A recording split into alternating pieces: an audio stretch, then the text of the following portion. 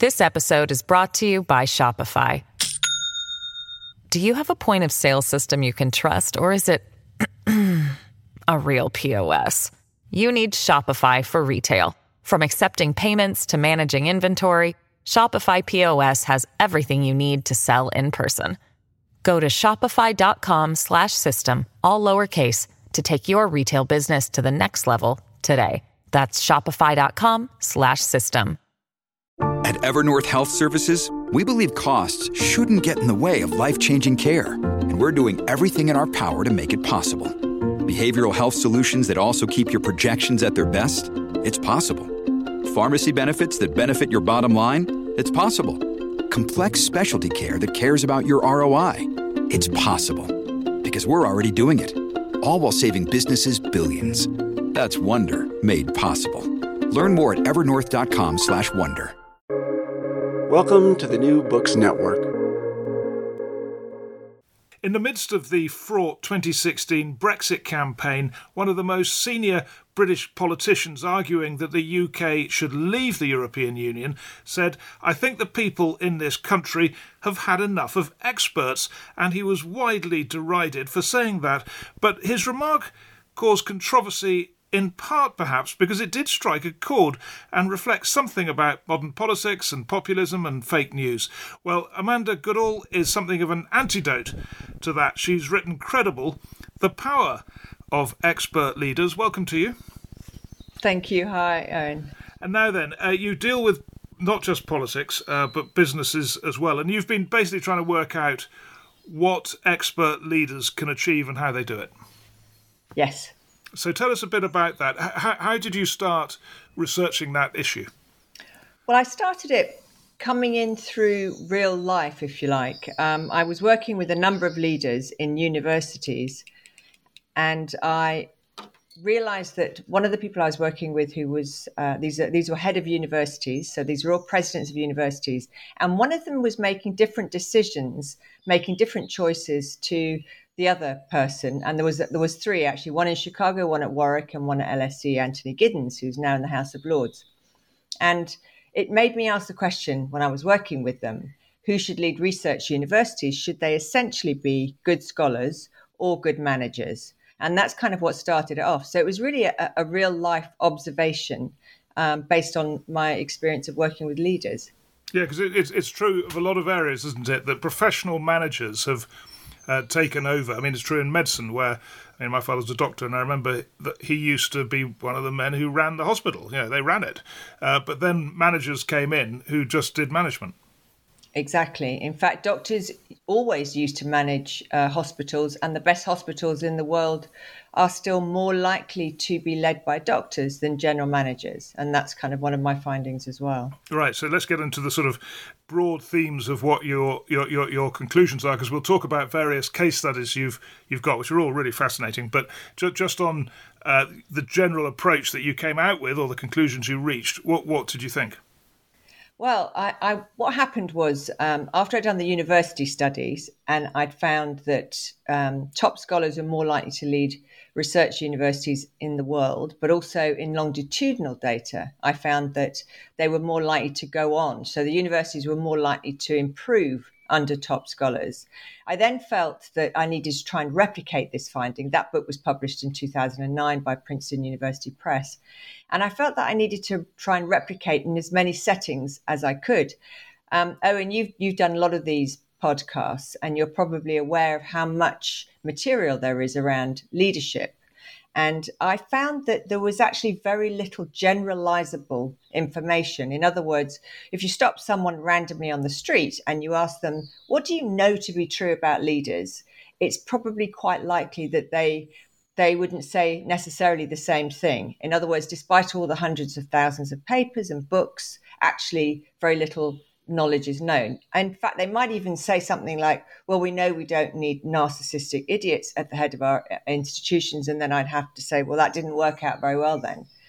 So I wanted to try and do studies that could look at leadership in different settings and see if I could identify a pattern that was one that I really believed in, number one, that was empirically supported, but across lots of different kinds of institutions. So to try and move us away from anecdote.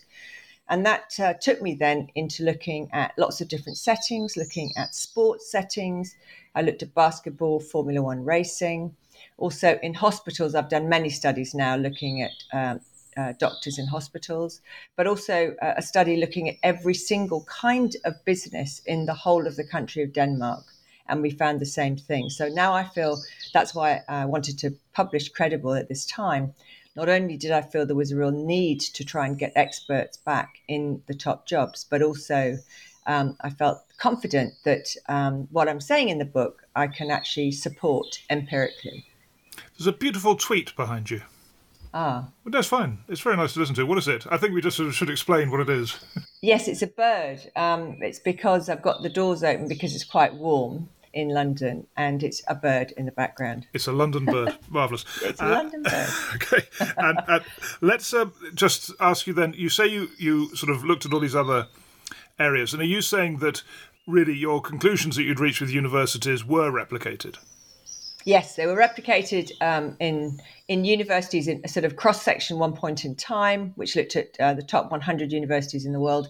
And then I showed that in longitudinal data, and they were the finding is replicated.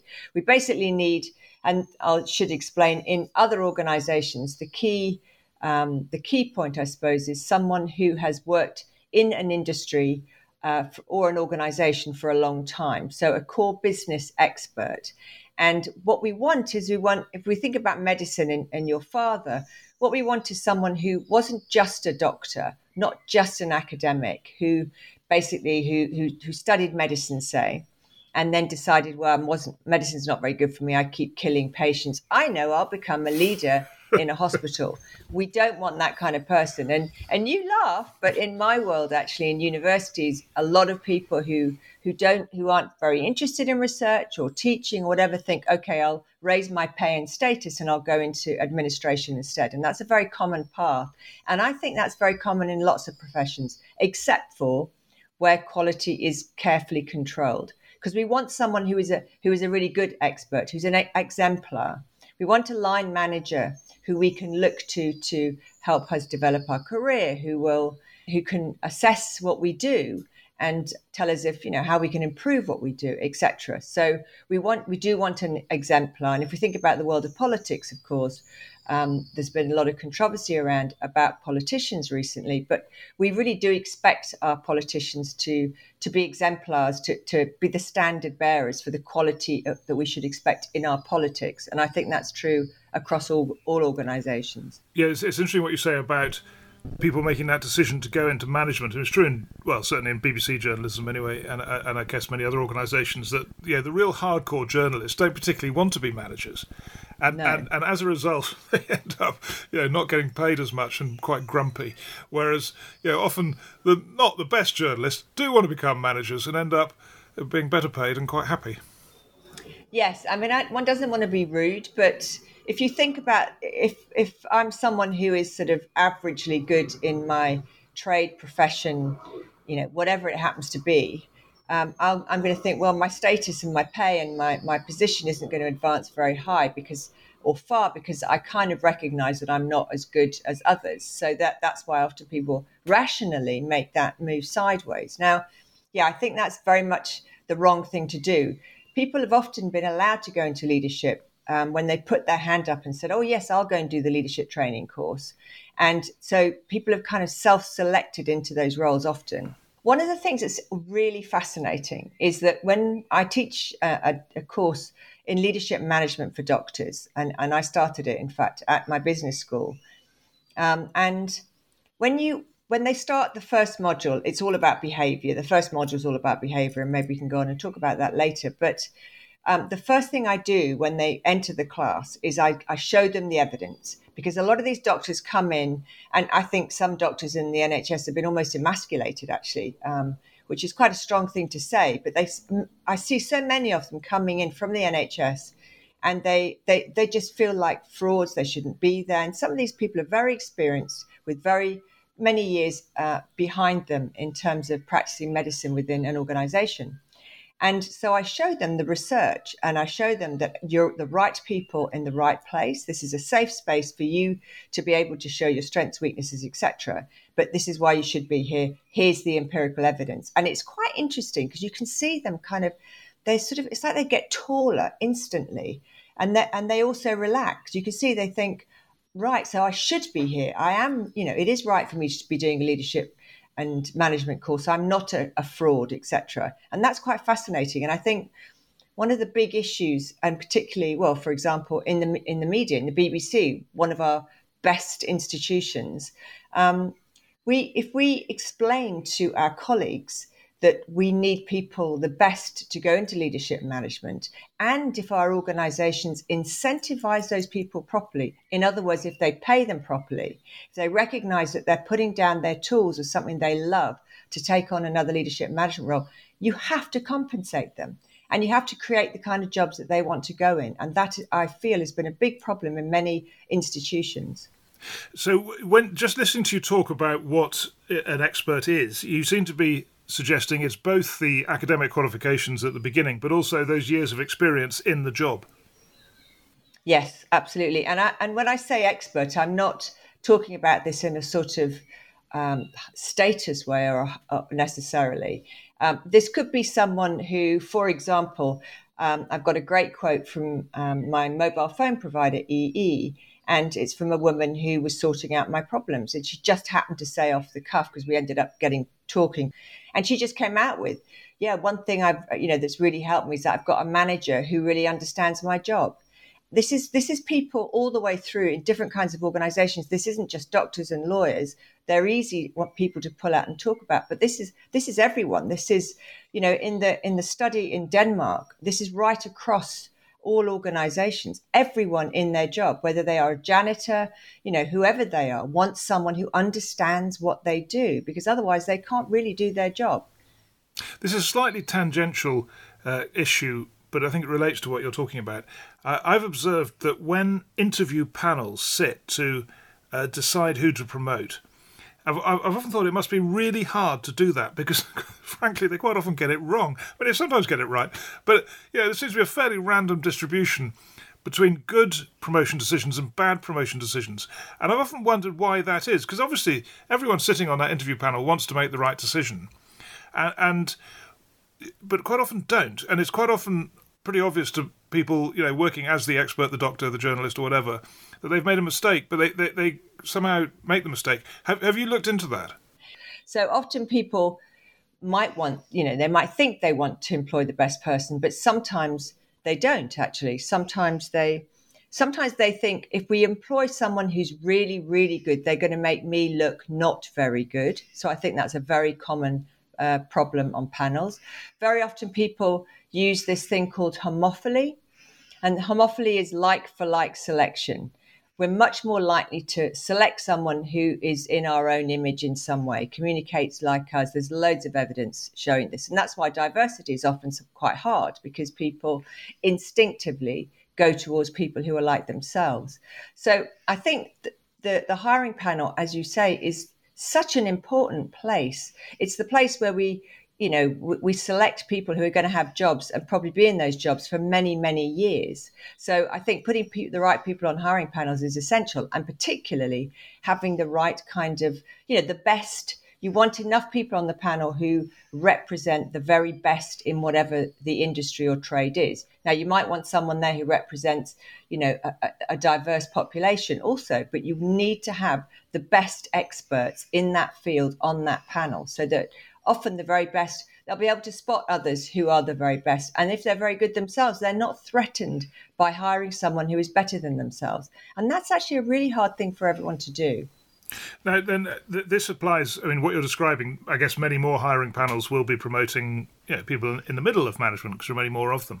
But when it comes to CEOs, and you've got these enormous salary packages being offered to people running, let's say, the leading companies, private sector companies, there's so much money at stake. You'd have thought they would be putting an awful lot of work into trying to understand how to make the best appointment. I guess some of them may be consulting you now, are they? I don't know. But do you think those people in the city, in industry, do put enough thought into how they select a business leader?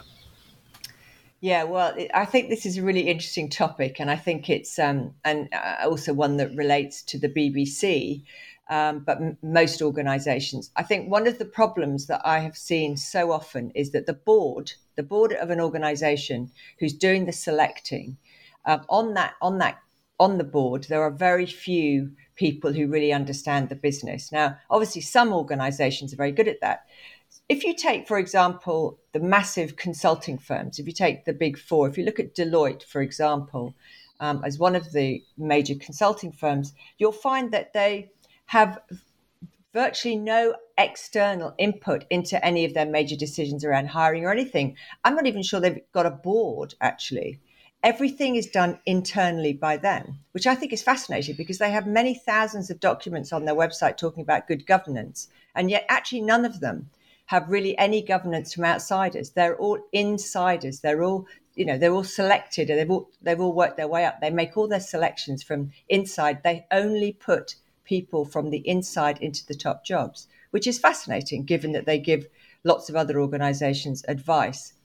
So I think boards, in hospital boards, for example, have got a lot of people on them who are the kind of great and good, the sort of local dignitaries or whatever. And, if you look at those hospital boards and see how many fantastic physicians, how many fantastic nurses from outside, not from inside, but from outside are on those boards, you'll find that there's virtually none. There's barely ever even one external doctor on those boards. It's very, very unusual. And I think this is a big problem. If you think about in commercial organizations now, the average salary to compare with the CEO is around 300 times the average salary of the CEO is. So as you say, CEO jobs are massively important.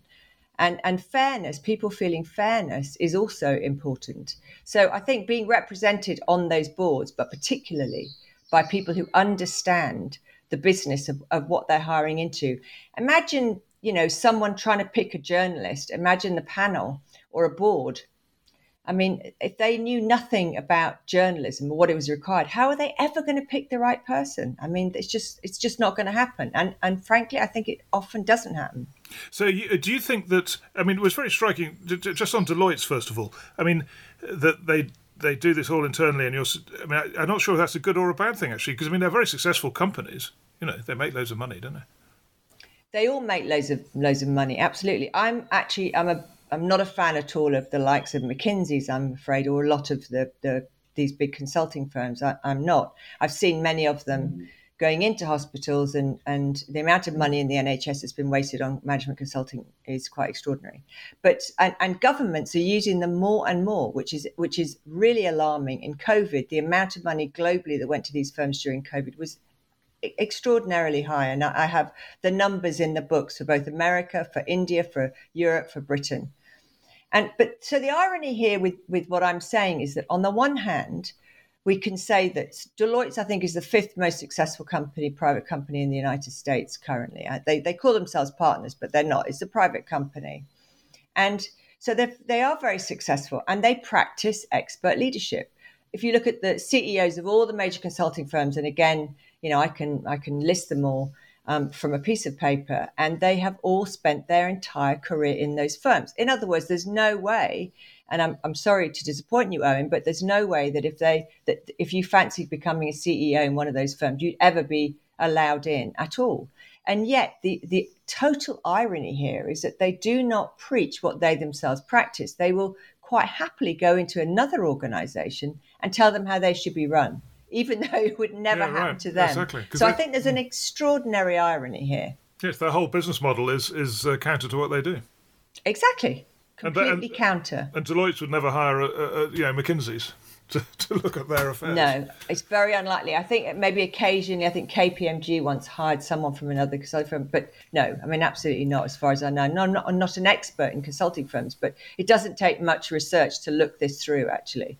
So you've talked a bit about organisations in Britain that are basically public sector, and saying that they don't have very well thought through appointment committees. What about the contrast with the private sector. I mean, is it your observation, let's say, that the big banks, the big accounting firms, the big lawyers in London, many of whom make companies that make a lot of money, do they do this better than the public sector? Do they tend to have more experts on the appointment committees? I would say yes. If we just looked at the law firms, but many, I don't know how many years ago now, it's 10 years, 12 years ago, there was a major London law firm that had the very problem that you identified. None of their senior lawyers wanted to become a manager. So they thought, well, let's just try and bring in an external who was a non-lawyer. And it went completely wrong very, very quickly because they realized that they had to be led by one of their own, effectively. So I think they're much more likely to do that. Now, having said that, there are a lot of issues that they face also. The world has become much more bureaucratized, and I would say managerialism hasn't just negatively affected the public sector. I think it's kind of hit everywhere. And that means it's even harder to pull a kind of core business expert away from what they do, what they love, to go into a leadership or management role. So again, it goes back to the whole idea of trying to reduce down the bureaucracy, but also incentivize and make the job palatable so that the right people will go into it. But I would say that on average, many of these firms, and not always, I mean, in my book, it's full of corporate companies that failed, corporate organizations that failed because they took CEOs who went from one organization to the next. In fact, I think 2021 figure is that just over 50% of CEOs came from outside of their organization. So I think the private sector is better, but I don't think it's as bad. And I would go as far to say that I think our lack of productivity, the very famous productivity paradox that's talked about a lot in the UK, I would go as far to say that the UK is particularly bad at this. And I would suggest that the productivity part of that gap is because of our non-use of experts, especially if we compared us to, say, somewhere like Germany, which I know has got its bureaucratic issues too, but it's far more expert-led, I would say, than Britain. And just look at the politicians. I mean, if you look at the board, I remember once looking at, I can't remember what it was. It was it was then called the Department of Climate Change and something else. And I remember looking, and I was astounded to see that even among the civil servants, there were so few people with scientific degrees. And most of the cabinet tends to have either humanities degrees or, a PPE. But a lot of them don't have science degrees. So, and yet the world is probably going to end because of the climate disaster, which is a scientific phenomenon. So, yes. Yep. This episode is brought to you by Shopify. Do you have a point of sale system you can trust, or is it a real POS? You need Shopify for retail. From accepting payments to managing inventory, Shopify POS has everything you need to sell in person. Go to shopify.com/system, all lowercase, to take your retail business to the next level today. That's shopify.com/system. Let me just ask you to run through some examples. And I from your book, have got 5. I don't think we've got time for 5. So I'm going to ask you for your top 2. Okay, your favourite 2 out of HBOS, Apple, I'll give you 4. HBOS, Apple, Boeing, and Formula One. What are your favourite 2? I suppose they all say something different, but HBOS and Boeing. Okay. HBOS, Boeing, and Apple are all times when certainly Boeing is a time. Do you want me just to talk about? Tell us about Boeing. Yeah, tell us about Boeing. So Boeing is very interesting, and Boeing is part of the kind of all the examples that I used about IT projects and things where things go wrong and when experts aren't listened to. Boeing had 50 planes grounded during their Dreamliner failures, and that was the expert engineers had warned them about this on many occasions, and they were ignored. And what was interesting about that was very many, I think it was something like 60% of the build was outsourced to different companies, which meant for the engineers it was a disaster to control. And you'd kind of hope that they might have learnt from this because it cost them quite a lot of money. They were hoping to save money on Dreamliner. It was a technologically advanced aeroplane. It ended up going way over budget. And again, well, they didn't listen to the engineers. And then with the Boeing Max crashes, two Max crashes, where unfortunately everyone died. Again, what preceded those crashes was that the engineers had not been listened to, and that happened on many occasions. And again, outsourcing continued. There was actually a newspaper headline showing $9 engineers outsourced, who were doing the work on parts of the engine, and so they were outsourcing, and they were downgrading the quality of engineers working on the plane, and that has cost them. I can't remember but it's something like 200 million. It's a huge amount of money. It's in the book, and it's a massive amount of money, and that was because they didn't listen to the experts, and that was also partly a change in culture. McDonnell Douglas took over, and they had a very different culture than Boeing had previous to the takeover. And I think there's many examples in the book of when you don't listen to experts and how things can go badly wrong. The Andrew Hornby HBOS one is slightly different. That's the sort of generalist manager problem. Yes, that's right. So Andy Hornby one I know particularly well because I followed that one for a long time. He did very well in his career very early. He worked for a cement company. He worked for Asda.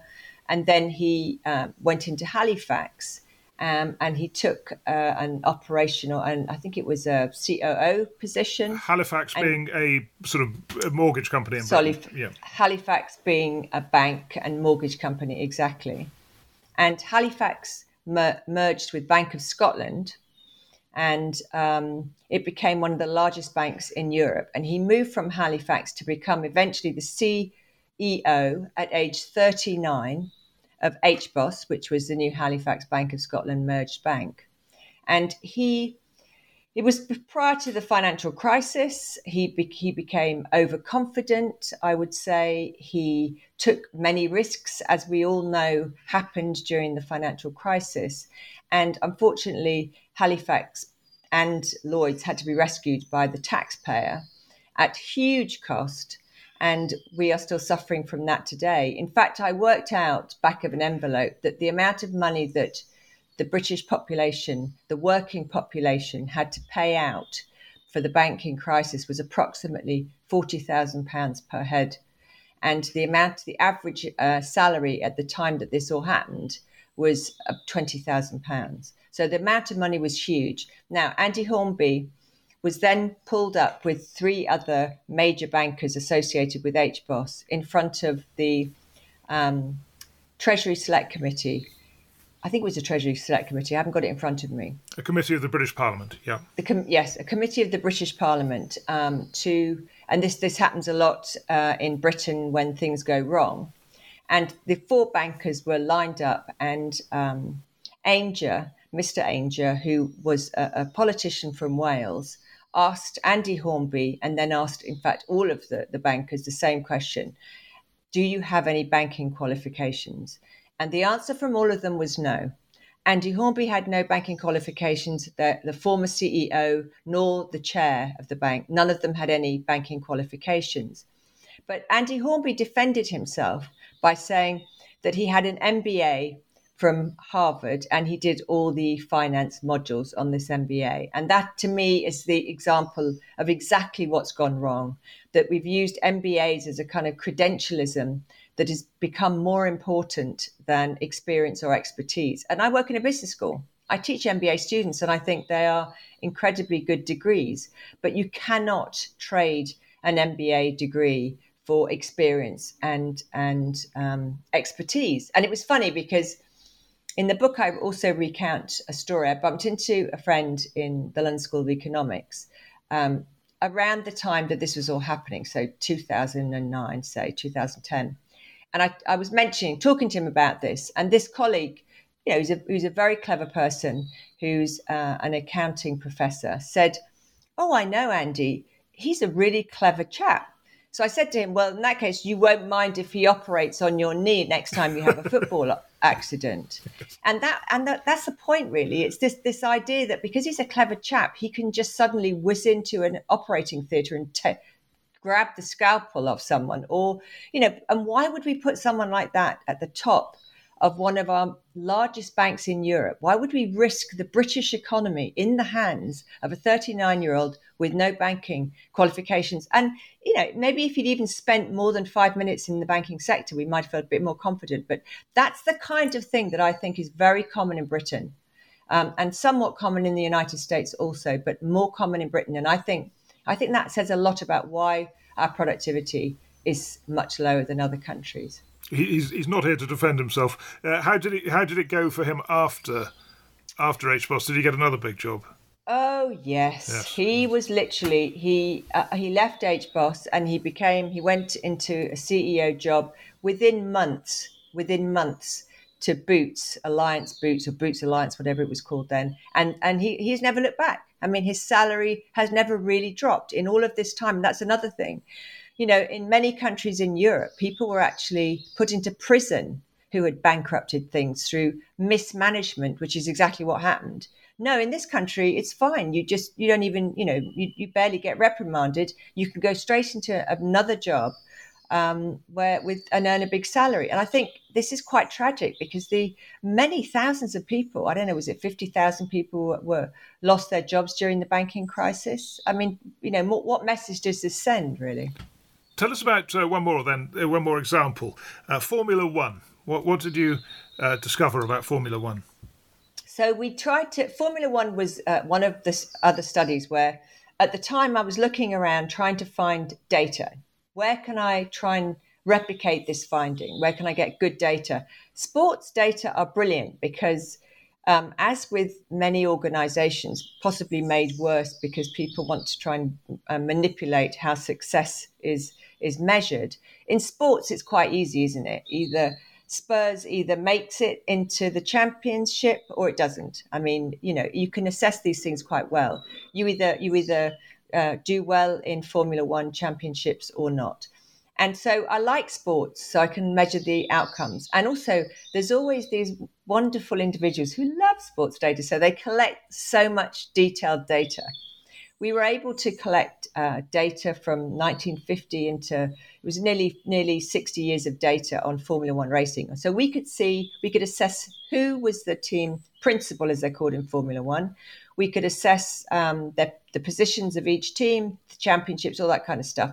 And we could also look at money invested, et cetera, et cetera. And Formula One's quite interesting because the rules change quite a lot. Every year they change the rules. So I know sometimes certain people like Hamilton dominate in terms of winning, but then a rule changes and then they kind of get pushed back again. So it's quite an interesting sport to look at. And we found that the most successful principals in Formula One racing were more likely to have started their career as drivers. And they also had long driving careers. Now, not necessarily just in Formula One, but they had long driving careers throughout their whole career. And the second, funnily enough, those who were second actually, but quite a long way down, were the mechanics. And we realized it's the people who were closest to the track. And I usually, in my presentations, I have a picture of Lewis Hamilton go-karting, and he was about 6 or 7. It's an amazing shot, driving around a track at an age, 6 or 7, where most of us, the speeds that most of us have never driven in our entire lives. And I think that's what it's all about. It's about being close to that core business thing where you really start to understand, in his sort of experience, the weight of the car, the balance, everything. He must know so much about cars and the engine and the whole industry. And it makes sense to me then. And similarly with football and other sports, but that's how we discovered that. And so it was a lot of data and we could control for a lot of things because you want as much as possible to make sure you're comparing like with like. So you have to control for things like the amount of money put in, etc. Formula One, again, is quite interesting because it has a ceiling on money. Now, it doesn't mean that some people haven't got more money in the game than others they have, but we can control for all of those kinds of things and really look at the influence of the leader.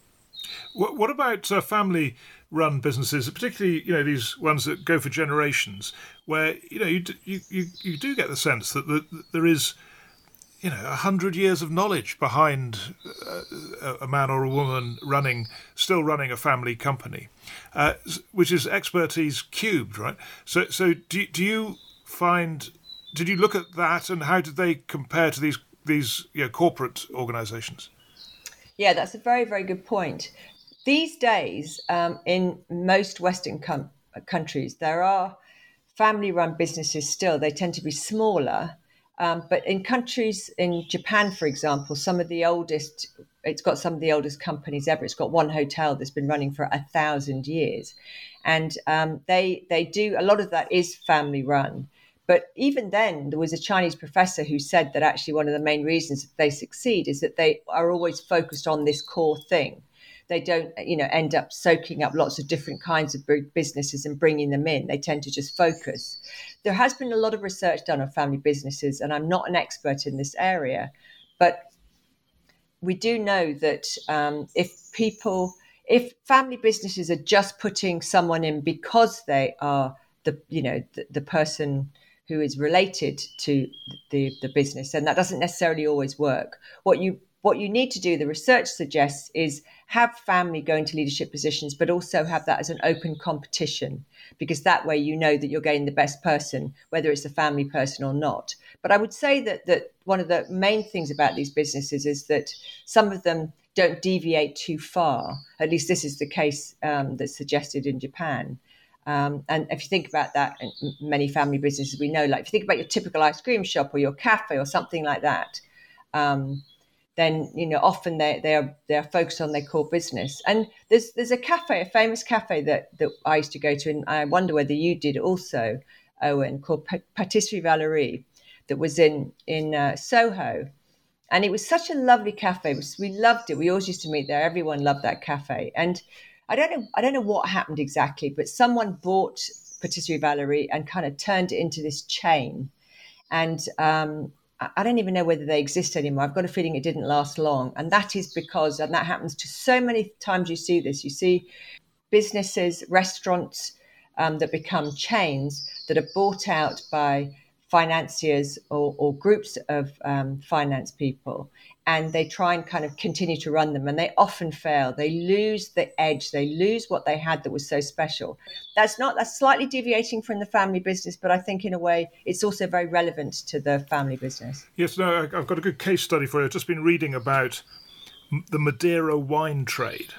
And there is a family there. That's why I was interested, actually, because there's a family who's been doing it for hundreds of years. Over 100. And they did exactly what you said, actually. I was quite surprised, because when you looked at the succession they'd had from generation to generation, it wasn't necessarily the son that took over. It could have been like quite a distant nephew who's hoiked out from London to go to Madeira and do it. So there was exactly what you're saying. It was a family continuity, but with quite a wide pool each time there was a leadership change. Very interesting. Yeah, so that's exactly what you're saying, really, isn't it? Yeah, good. It proves it's true.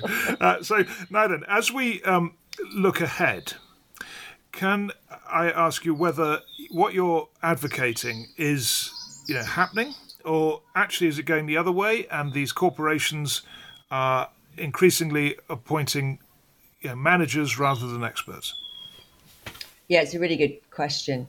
And another part of that whole question is thinking in terms of the broader world, thinking about politics, thinking about what happened with Liz Truss and her lack of expertise and the effect that that's had on the economy, unbelievably huge, and thinking about climate change as well. So I think on the one hand, I hope that the book will be received well, and it might sort of chime with the recognition that we need to listen to experts, whether it's in industry, whether it's in government, whether it's around the climate crisis. I hope, I would really like that to happen. But I'm also quite realistic about the fact that generalists outnumber experts in some ways. And a lot of experts, unfortunately, and this is why I think this book tries to be a call to arms to core business experts, wherever you are, whether you're a designer, whatever you do, that we need to motivate the best experts into these line manager and then CEO positions. But there are a lot of generalists around, and it's not necessarily within their interest for this to happen.